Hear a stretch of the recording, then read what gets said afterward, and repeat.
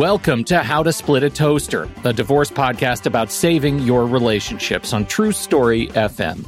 Today, what happens when your toaster leaves the state?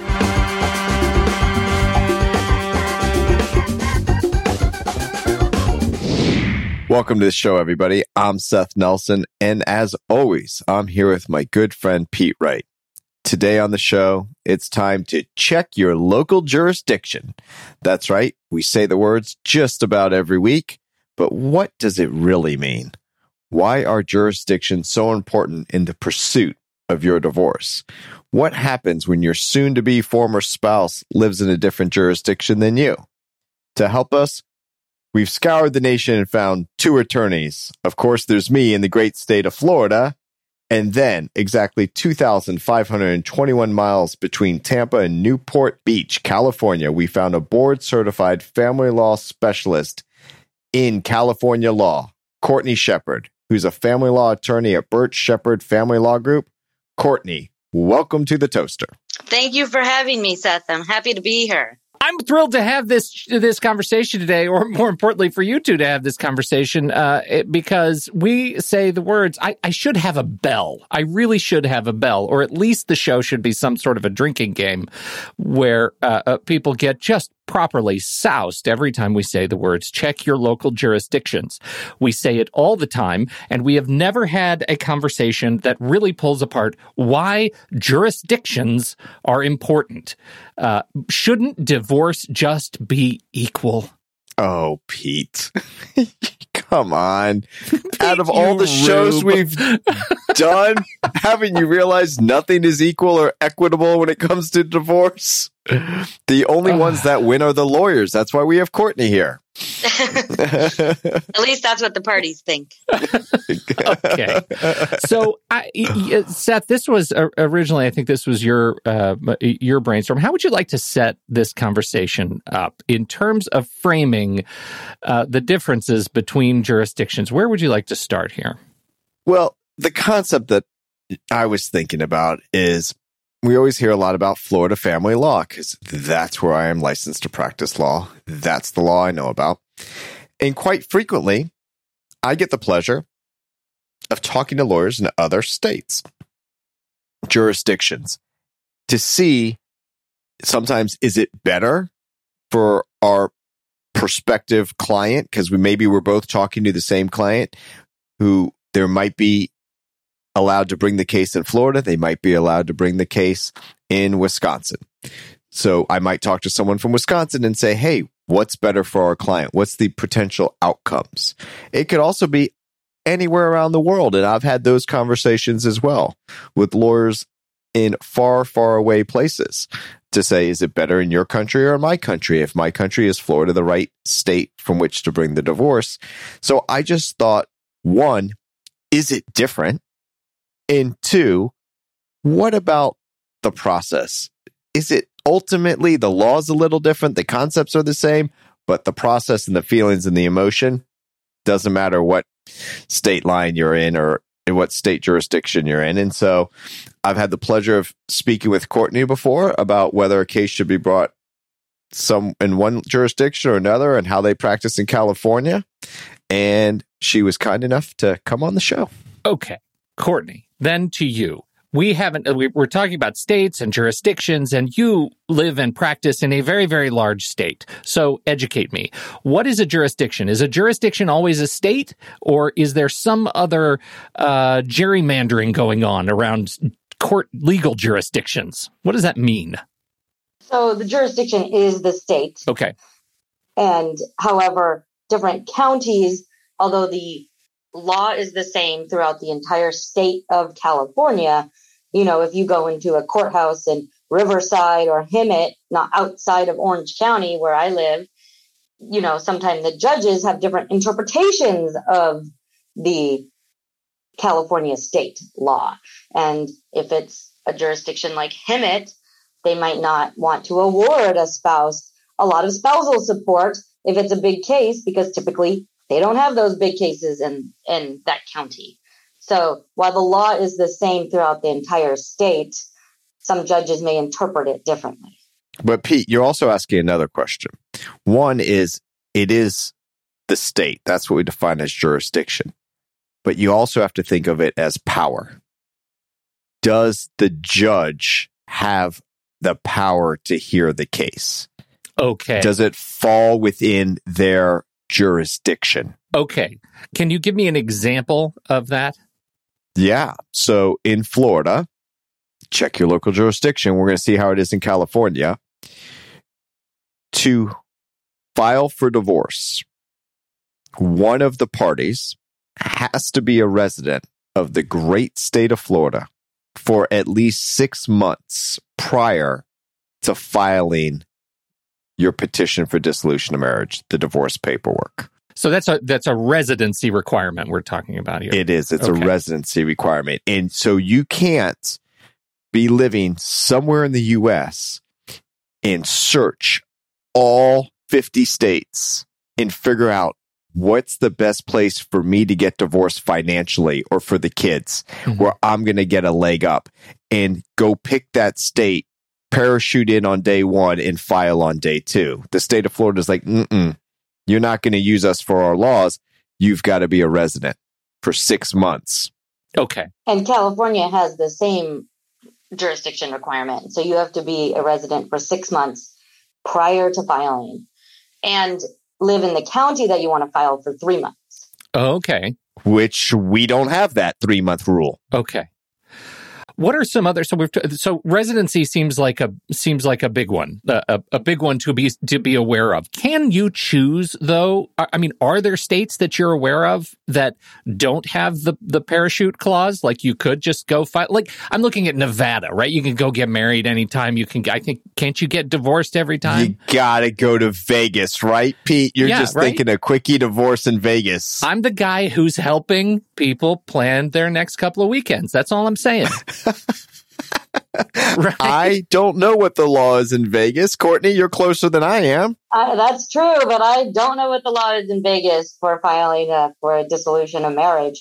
But in California, something that people do if they haven't lived in California for 6 months prior to them wanting to file for divorce, we have something called a legal separation where there are no jurisdiction requirements. And so you can file for a legal separation, and then once they meet the jurisdictional requirements, we amend the petition to a dissolution of marriage. Okay. Legal separation. What does that mean? So in California, you can file for a dissolution of marriage where you get divorced in the end of the process. Official divorce. Yeah. And then a legal separation, the parties are still married at the end of the process, even though the process is the same as a divorce. And so a lot of the times I get potential clients who call me and say, what's the difference between a legal separation and a dissolution of marriage? And I'm that client. What is the difference between a dissolution So of marriage? basically, it just sounds like once at the end you're still married and the other one you're not. Well, so that is the biggest difference. And the reason people would choose to do a legal separation versus a divorce, there's a few reasons. One is age. The parties are older. They don't really want to get divorced, but they don't like each other anymore. They don't want to live each other. They want to divide their assets, but maybe for health insurance reasons, they don't want to get divorced because they still need each other's health insurance. So people stay, quote, married for that, but all of their assets are divided. The other reason, religious reasons, people don't believe in divorce, but they don't like each other. So they want to separate and divide their assets. So they do a legal separation. Those are usually the biggest reasons people would choose a legal separation versus a divorce. Wow. Seth, do you have anything like that? Nope. Oh, really? It's literally that simple. We're in the great state of Florida. I like to say, it's like being pregnant. You're either married or you're not. Now, there's the whole process of going through the divorce when you might be separated, but there's one little spot in the statute that talks about legal separation, and I always kind of find it a misnomer, but we can use it for one little minor nuance thing, which I will not bore anyone with, but there's nothing like what Courtney's talking about. You cannot file for a legal separation. You can't divide all your assets. Similarly, though, you can file a petition for support, alimony or child support, not connected with divorce. And what happens is people are living together. Someone controls the money. They're having problems and they cut off all the money. And the person says to me, who the money's been cut off, I still want to work on the marriage, but I'm not getting any support. What can I do? I said, well, you got two choices. You can file for divorce, which will lead to you being divorced, not married, and we can get support. Or you can actually file for support while you're married. So it's kind of like a legal separation. And 99% of the time, they don't do that. And they say, well, why would I do that? I said, you do it because you want to stay married. But in my experience, the moment you file for support not connected with divorce, you're going to get sued for divorce. So you're going to end up just wasting attorney's fees. Exactly. I see that too. We have a similar action that you can file for support without filing a divorce or a legal separation. You can just file for support as well. But I have the same experience that you do. Okay. So from the perspective of somebody listening to this who's considering a divorce, let's just say someone walks into your office, Courtney, and says, okay, it's not going well. We've lived in California for a long time, but my soon-to-be former spouse has moved to Phoenix to live with their, aging parents, whatever. They're no longer in the same state. What are some considerations that, and let's just say they currently have no plans to be in the same state for a while. What are the considerations that you walk this potential new client through when it comes to formalizing the divorce process? Okay, yeah, I actually have this exact case where my client lives in California and husband is in Arizona. So not just a hat rack, my friends. That's pretty impressive. Usually the hypothetical Pete gives me, I'm like, no, never heard of that before. So when she called me and said, I want to get a divorce, my husband's in Arizona, I'm in California, what would be better? I tell her the law in California. California is a community property state. I don't know what Florida is. California is community property, meaning everything acquired during the marriage is community property and is to be equally divided at divorce. Now, there are exceptions, but that's the general premise to start with. And so I went through and told her, this is how your assets would be divided in California. And I said, we need to consult an Arizona attorney to find out the law in Arizona to see what would be better for you, to file in California or to file in Arizona. So that's what we're doing. I'm jumping in here, Pete. I'm going to change your hypothetical a little bit, because your hypothetical, the husband originally lived in California and left, and you're obviously pro husband here, to take care of their aging. Take care of their aging parent in Arizona. I think what you're seeing is I'm pro aging parents, man. Mistake. My mistake. Yeah. Okay. No, you played yourself. Go ahead. Okay. So here's the deal.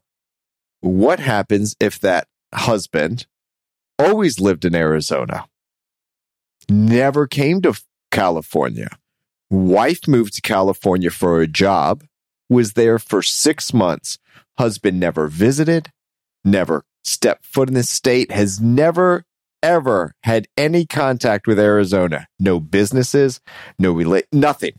Okay, so now she has residency in California, and he clearly has residency. Look at what you did to my hypothetical. You made it story. Made it very complicated. Yeah, with like a subplot, and they're like villagers, and it's just a really emotional arc. I'm very impressed. Well, thank you. All right, now what? We roll the dice. Courtney, what happens in that situation? Now you want me to answer this mess. So it depends. That's everybody's favorite answer, and the lawyer's favorite answer. It would depend. We would have to then have an argument over where the case should be heard. Is it proper for it to be in California because wife came here for a job and has been here for 6 months? Did husband know that she was coming here for a job? Did they agree they were going to stay in California? Did they buy property in California? Was husband intending to come to California? So these are the questions that I would want to answer. And then one of them would have to file a motion to quash the petition if to determine which is the proper jurisdiction for the divorce to take place. And so you could argue both sides of it, and then the judge would have to decide. Right. But in Florida, if that happens in Florida, you've got two things of jurisdiction. And we always say check your local jurisdiction. When we're saying that, one, when we talk about power, like what is the law in your state? That's usually, Pete, how you and I refer to it. Sure. The other one where I was talking about is the power. Does the judge have the power to hear the case? Right. So that's called subject matter jurisdiction. So if you're going to file for divorce in Washington, D.C., you cannot file in the United States Supreme Court. You're not going to have your divorce case in the United States Supreme Court as a starting grounds. Curses. I know. That's correct. Because they do not have subject matter jurisdiction. They don't have the power. As powerful as they are, they don't have the power to listen to your divorce case right out of the gate. Okay? But does the court have the power, what's called personal jurisdiction, over the person? So I've had cases where one spouse has lived here, the other spouse has had no contact ever with the state, and therefore the state of Florida doesn't have power over that person. They can't make them come to the state. They can't make them take depositions in the state. So there's all these things about power to hear the case and then power over the person. These are pretty rare circumstances in family law, because most people, when they're married, at some point have some connection to the state where their spouse happens to be, but sometimes not. Unless they're leaving to change the jurisdiction. A lot of people want to leave California and go to Texas because their spousal support is much better in Texas than it is in California. I've had that case. Can you just choose any? I mean, we just established there's the residency requirement, but let's just say somebody feels like, hey, I want to go to Texas and do this. We're going to move there just to get jurisdiction for the divorce. Is that a circumstance? If both parties moved and went there and established residency with the intent to stay there, sure. Wow. Or if you sign a prenup, right, and you say, we're going to use the laws of Florida to do our divorce. Wait a minute. Talk more about that. That circumvents a residency requirement? Well, let's say you're in Florida. Mm-hmm.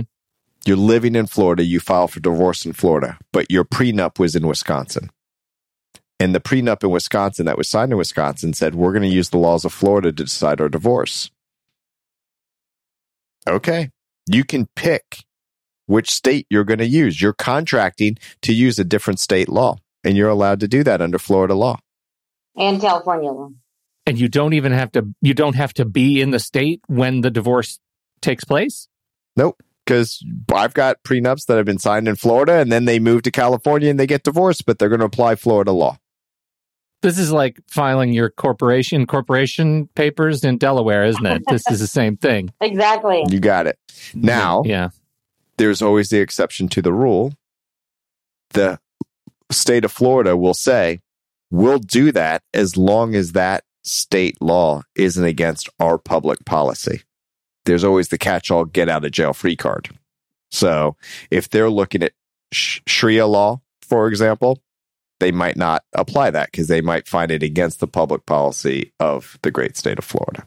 Right. Okay. So, Courtney, back to our example, our brilliant and prescient example that I brought you earlier. Let's just say you throw up it's a jump ball, right? And it lands in Arizona. What happens to you then? If this person came to you and said, hey, I want to work with you, are you done? Yeah, I would help her find an attorney if she wanted me to in Arizona, because I'm not licensed to practice law in Arizona. Okay. Is that something that someone could potentially look for? Like, is that a selling point to you as a lawyer to get licensed in multiple states? Does that happen? No. Okay. So glad I asked. Brutal. Like, literally, I think I got sick for a moment, Pete. I know, that was hardcore. Guess what you have to do, Pete, to get licensed in other states? Take the bar. Oh, yeah, of course. Yeah. Yeah. But that's what I'm saying. Like, isn't that is that a thing? Like, look at the East Coast. There's so many states that touch each other, can't you? Or go to the Four Corners. Well, some people do. some people are licensed in other states, and some states allow attorneys from other states to, what they say, waive in. Sometimes there's certain requirements that you can do without taking the bar, is my understanding. I don't know for sure because I've never tried. Some states have reciprocity with other states that allow an attorney to practice in their state. California, however, does not allow any out-of-state attorneys. So no other states offer reciprocity to California because we don't offer it to anybody. I don't know if Florida does. I don't know any other states, but I'm not taking another bar exam. And that's the end of that.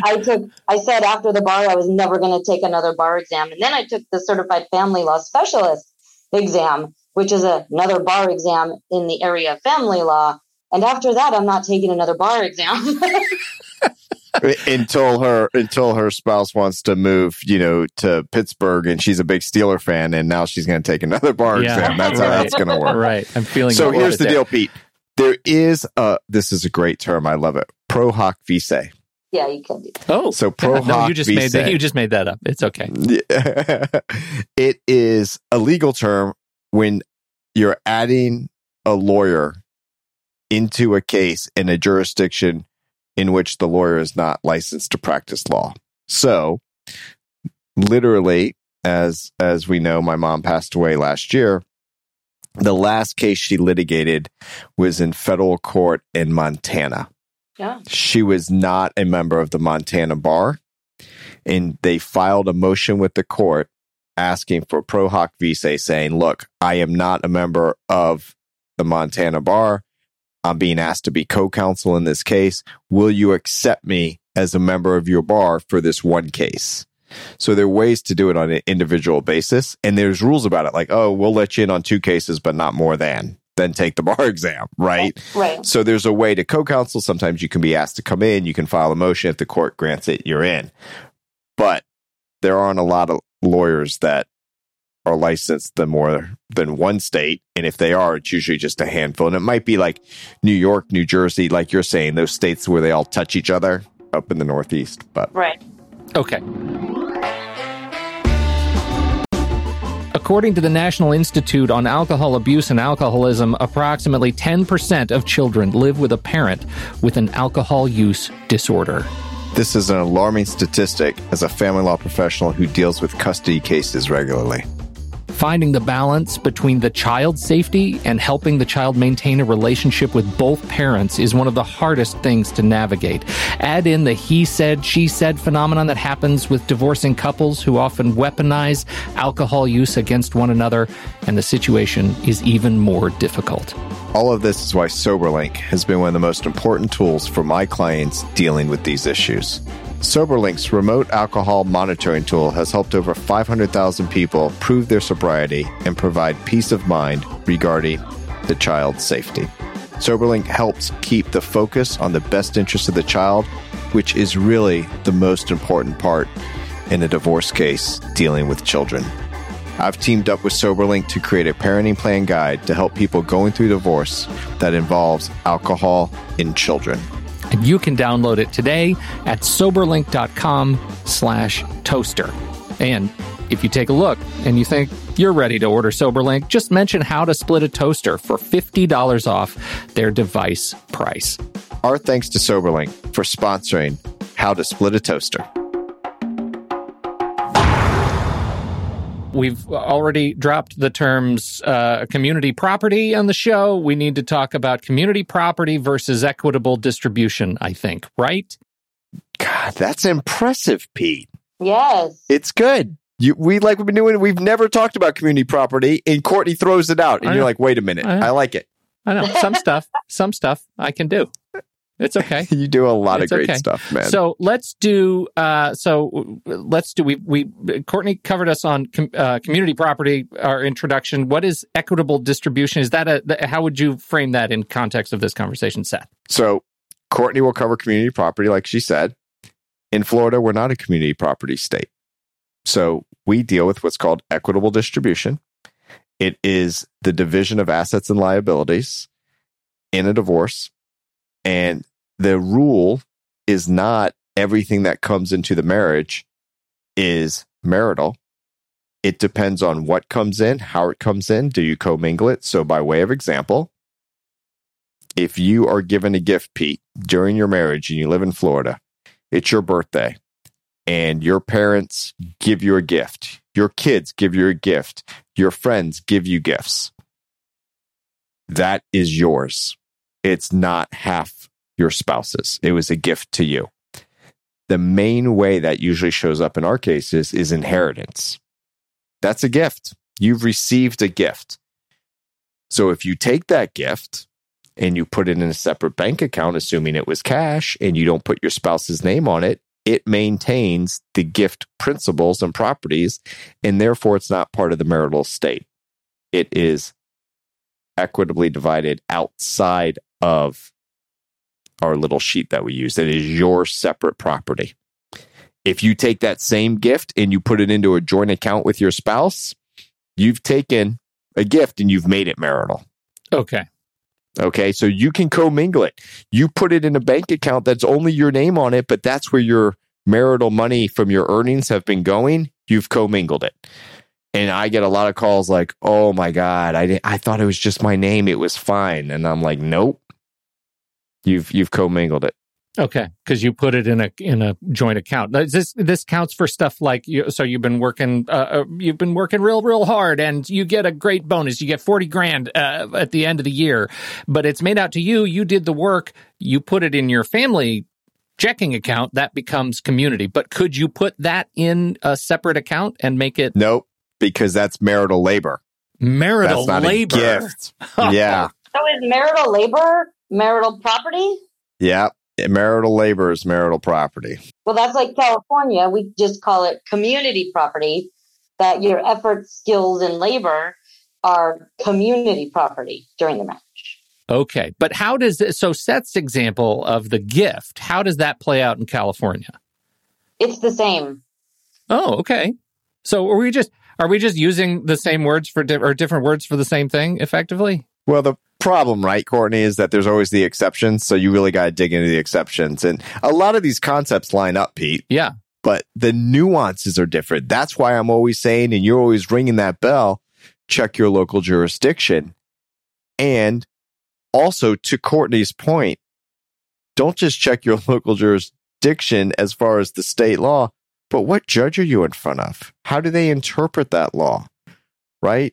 And the problem with the law is it's made up of language, and language can be unclear. And the more we try to define something, sometimes we create more confusion. And here's a simple example of that. There's children, and then there's adults. And then you have a gray area of these kids that, are they really children or are they really adults? And I'm not saying, at 18, that's the hard line, right? But just generally speaking. So then we talk about adolescence. So now we've taken care of that middle group. They're in their adolescence, right? Or young adults, right? Well, now there's more gray lines. Where's the gray line between a child and an adolescent? There's a gray line between adolescent and young adult. There's a gray line between young adult and adult. So the more we define things, the more gray can get on the edges. And you get clever board certified lawyers like Courtney, who's going to expose those issues when you're talking about language. That's right. It's never black and white in the law. It's kind of gray. Well, and that was actually my next question. Like, what considerations, are there any broad strokes considerations, jurisdiction to jurisdiction, that people might expect with specific handling of kids, child custody? Do you run into that? Or kids are kids? Courtney, what do you think? Best interest of the child? Is that fairly? I think all courts would look at best interest of the child. I think that's pretty common. Okay. But what does that mean, right? Right. Now we're fighting about something. Right. Exactly. Right. Best interest of the child is always and hereto into the future to live in my basement. Exactly. And we don't have those in Florida. to serve me in all my whims. In Florida, do you allow the children to express their preference for where they want to live at a certain age? It's not a hard, fast rule. You have to file a motion with the court, and it depends on the judge. And depends on the age. They have to be of sufficient age and maturity to give a preference. What does that mean? Well, see, that's why we get paid, right? That's right. So I had a case where there was a 16-year-old and everybody testified his child was smart, doing well in school, was very mature. And the judge says, okay, I've heard enough. I'll listen to the kid. And then they say, but no one's going to get to cross-examine that child. I'm going to just talk to him. You can submit questions. I'll decide whether to ask them or not. That happens in California too. But we have an age, the family code actually provides an age 14 where the court shall listen. Whoa, we don't have that. Yeah, the court shall make a way for the child to express their preference, either through testimony, chambers conference with the court, just like you said, where the attorneys can submit questions, or we have something called a minor's interview through our family court services, or appoint an attorney for the child. Wow, that seemed like to really light you up, Seth. Was it the word shall? Yep, it was the word shall. Yeah, because I'll have judges here that will be like, I shall not. Exactly. Don't even file the motion. Now, it would be my guess that there are judges in California that don't like being told what to do by the great legislature. And when they put in word shall, they get offended. Okay?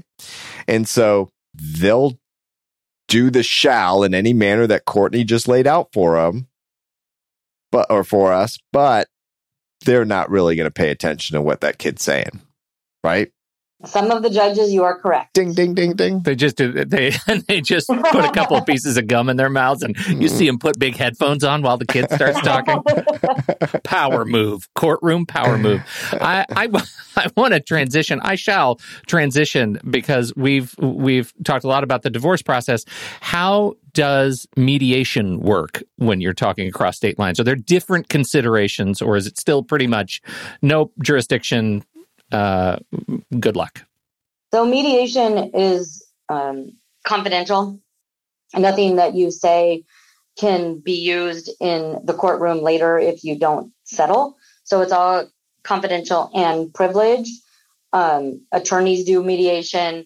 There's people who are not attorneys that do mediation, which is a huge problem. And I just met with a lady who went to mediation, and I feel so bad for her. She just got totally screwed and taken advantage of by her husband, because I really feel that people who engage in mediation need to have a very high level of trust with each other. Both parties need to know what the finances are, and one spouse cannot be the person who's in control, the power position. If there's an unequal power position in the relationship, one party always gets screwed, and it's horrible. And then I have to fix it if I can. All that sounds very familiar. It's confidential in Florida. There are mediators who are not lawyers. They're mediators that are lawyers. People can go to mediation without lawyers, pro se. They can go with lawyers. So, but the process is, I think, the same. So, Courtney, you show up. You either sit in Florida. Locally here, we don't ever put the parties in the same room. Very, very rarely. But you're always in what's called caucus. You're in a separate rooms, and the mediator goes back and forth, and they're neutral, and they try to solve the problem and end up with a parenting plan or a marital settlement agreement, and everyone signs at the end. Does that sound familiar? Yeah, we do put the parties in the same room. I guess we like drama here in California. Movies. I've had to ask someone to leave the room before and stand up and walk out because people start screaming at each other. So really, it just depends on the parties and whether or not they can be in the same room. Otherwise, we do the exact same thing. Everybody's in their own room. The mediator goes back and forth. But in terms of the across state lines bit, like because everything's privileged and confidential, you can help somebody whose former spouse is in another state, or do you all just go up to Salt Lake and meet there and have a ski? And let's say that Courtney's representing someone in California and I'm representing the spouse who's now living in Florida. Yeah, we're going to meet in Denver. It'll be great. Great. No, we'll probably do it by Zoom. Yeah, Zoom. Okay, but it can be done. Yep.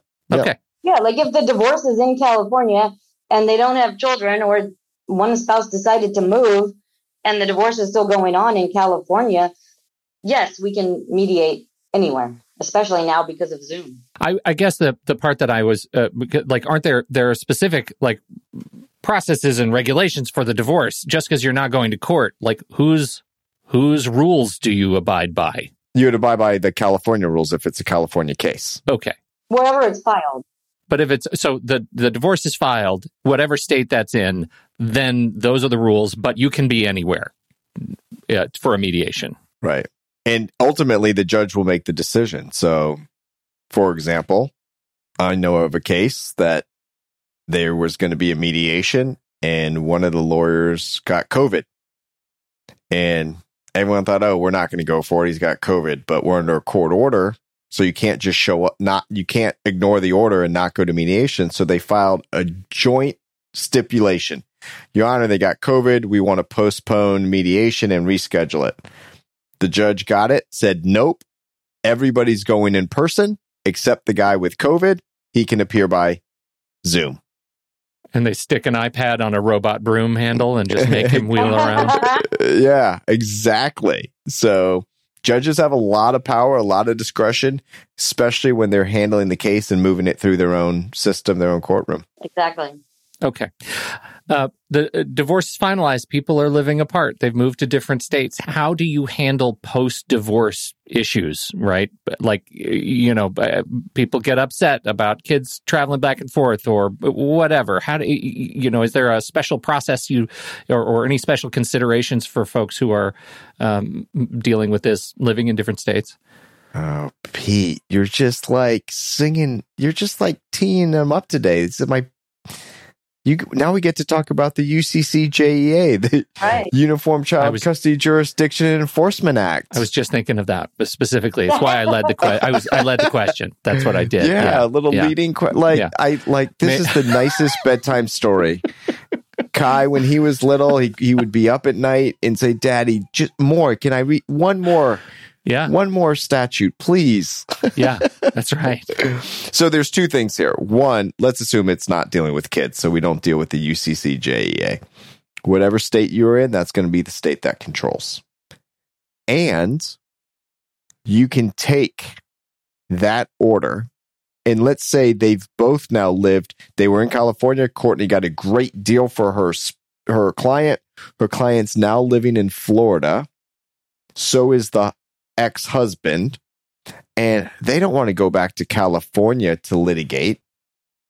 I can take that California order, bring it to Florida, and make it a Florida order, because now we get to talk about the Constitution. That's right. Yeah, see, Courtney's excited. We're all excited about this stuff. I watched her eyes get really wide. I know. Saucers. We have the full faith. What now? Full faith and credit clause. One law, one order in one jurisdiction is enforceable in the other jurisdiction, but there's always the carve out unless it's against public policy. And that is why the gay marriages ended up going to the Supreme Court, because some states were saying, hey, this is our law. You can get married. Those couples would go to another state, and that state says, we're not recognizing Massachusetts law in Texas. Mm-hmm.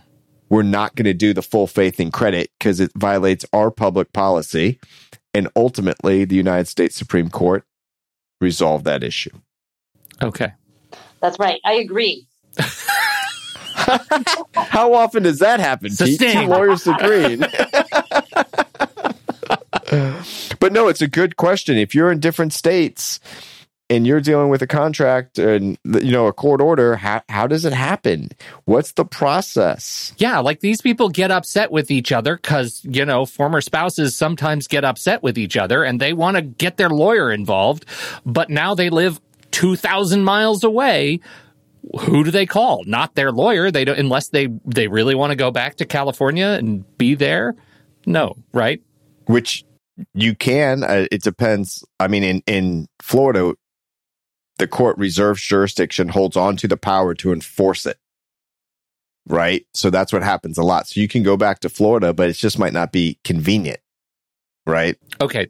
Right. It's the same in California, but usually if the judge realizes that none of the parties live in California, the judge wants to get rid of the case because they have too many, and they will say, go to one of those other states. Oh man. Okay. All right. Well, and that was the led to my bit of clarification around the difference between a court having jurisdiction over one of the spouses, but not the divorce, or having jurisdiction over the divorce, but not one of the spouses. That was some confusing legal jumble for me. Yeah, it's because it is confusing. Oh, good. And here's the other reason why it's confusing is it's so fact intensive. So, by way of example, remember the Florida rule. You have to be a resident for 6 months prior to filing. So, let's say you have a couple that's married here. They're living here. They've been here for 6 months. But one of them moves out of state. The other party follows them, and 3 weeks later comes back to Florida. And then the one that came back files for divorce. The question on whether Florida has jurisdiction. The first party that moved out was like, no, got a job. I intended to move. I was never coming back to Florida. The second one said, I went with my spouse. 3 weeks later, I came back. The question for the court is when that spouse went up, when they left the state, were they going to be with their spouse who got the job permanently? They were not intending to come back? Or did they always intend to come back? So now you're looking at like, what kind of plans did they make before they went to Georgia? But did they sell their house? Did they start closing bank accounts? Did they change their driver's license? Did they change their voter registration card? Okay. Did they get a storage unit? What did they do to come back? What stuff did they take with them? Anything you can do to figure out their state of mind at the time. And they're saying, I never intended to stay with my spouse who got the job. Let's just call the spouse the husband. The wife's like, nope, he got the job. I moved up there with him, always knowing that I was coming back to Florida. I just hadn't told him I wanted a divorce yet. Right. Did they find that picture on Facebook with them holding a sign that says, who's a proud Georgian, with an arrow pointing to their face? Exactly. Okay. So right. That's why it's complicated. You literally, did they post something, to your point, Pete, did they post something on Facebook saying, check out our new home? Right. Check out our new forever home. Right. Exactly. I feel like we need another bell that is, please, people, stop posting on social media when you're considering a divorce. Yes, that's one of the first rules I tell my clients. See, even in California, they tell you this. In California is where all these people, all the social media companies live. This is illuminating. Let's just say it's next Monday, 8:00, day one. You're considering a divorce and you're separated across state lines. What's the first bit of advice you're going to give this potential party? Stay married. Enough said, Courtney. Well, I won't say that. Yeah, that's taken. If they have the chance to think about it, figure out which state is better for them financially or for the kids before they file. Talk to a lawyer in both states would be my advice. Talk to a lawyer in both states. Okay. And now, as we wrap up, how often is it that laws within your jurisdiction change, like statutes change? Does it happen all the time? Oh, so yeah. So here, you've planned for your divorce. You've talked to a lawyer. You've checked out the law, the statute, the case law, everything, and you say, you know what? I'm moving to Florida because I think alimony is going to be better for me in Florida. Oh, that's a nice teaser, and Seth. Then you move, right? Mm-hmm. And then, right when you parachute in, you stay your 6 months, you're ready to file. The Florida legislature passes a new alimony reform bill and changes the law. And it's sitting on the governor's desk. And it might or might not get signed. And how does that impact ultimately what your decision was to move across the country to get a more favorable alimony law? That could be a problem. So statutes changing do not happen often. There might be little tweaks to a statute, fixing a Scrivener's error, as they call them, or something like that. Or what happens more often is when a case gets appealed, it gets interpreted differently, and then that might change how the law is applied. And that happens daily. That happens all the time. Yeah, and also especially for prenuptial agreements in California, I feel like the law is always changing with regards to prenuptial agreements and how they interpret prenuptial agreements and whether they're going to be enforceable.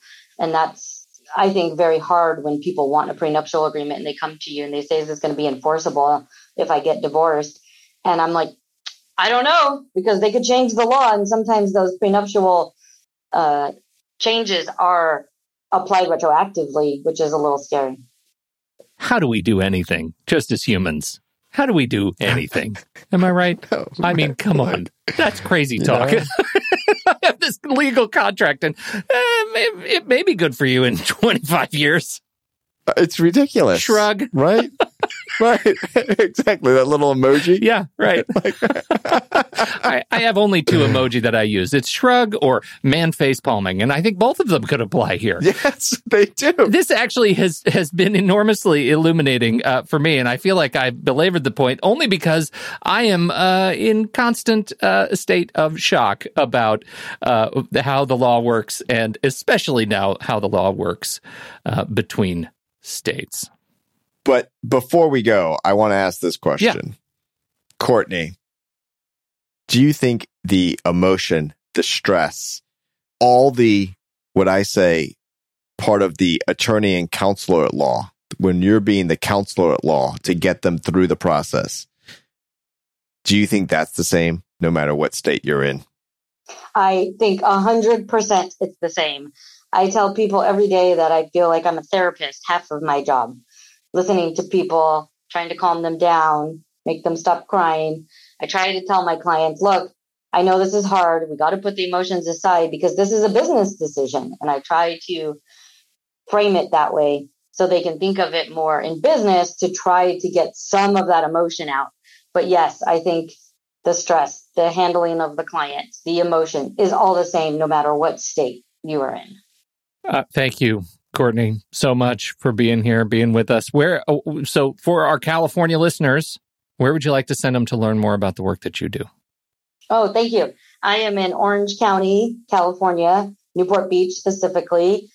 The name of my firm is Shepard Family Law Group, and our website is ocdivorce.net. And a proud Steelers fan? And a proud Steelers fan in California. In California, that's fighting words, as they say. Outstanding. I was about to say, like, how many people are members of that club? Really? Awesome. More than you think. More than you think. I'll bet that's true. Yeah, I know. Because I was thinking, like, you and your husband going to a table and being like, the Steeler Club is here, so yeah, it must be. No, I meet new Steeler fans almost every day. Every day, Seth. Every day. I don't even meet new people every day. I don't even know how that... Well, then you should get out more. Yeah. Have you tried introducing yourself to some Steeler fans? They're very chatty. I understand that, but Pete's like, get your work done so we can do the podcast. That's all I'm allowed to do. Yeah, that's all you get. Hey, we sure appreciate you being here, Courtney. This has been fantastic. Thanks for representing the West Coast and joining us for this fair show.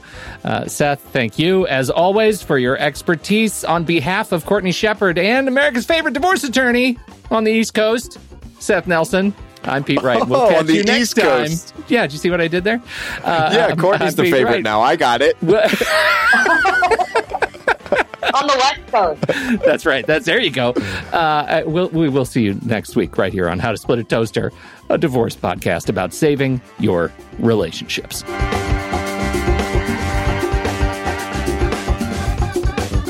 Seth Nelson is an attorney with Nelson Coster Family Law and Mediation, with offices in Tampa, Florida. While we may be discussing family law topics, How to Split a Toaster is not intended to, nor is it providing legal advice. Every situation is different. If you have specific questions regarding your situation, please seek your own legal counsel with an attorney licensed to practice law in your jurisdiction. Pete Wright is not an attorney or employee of Nelson Coster. Seth Nelson is licensed to practice law in Florida.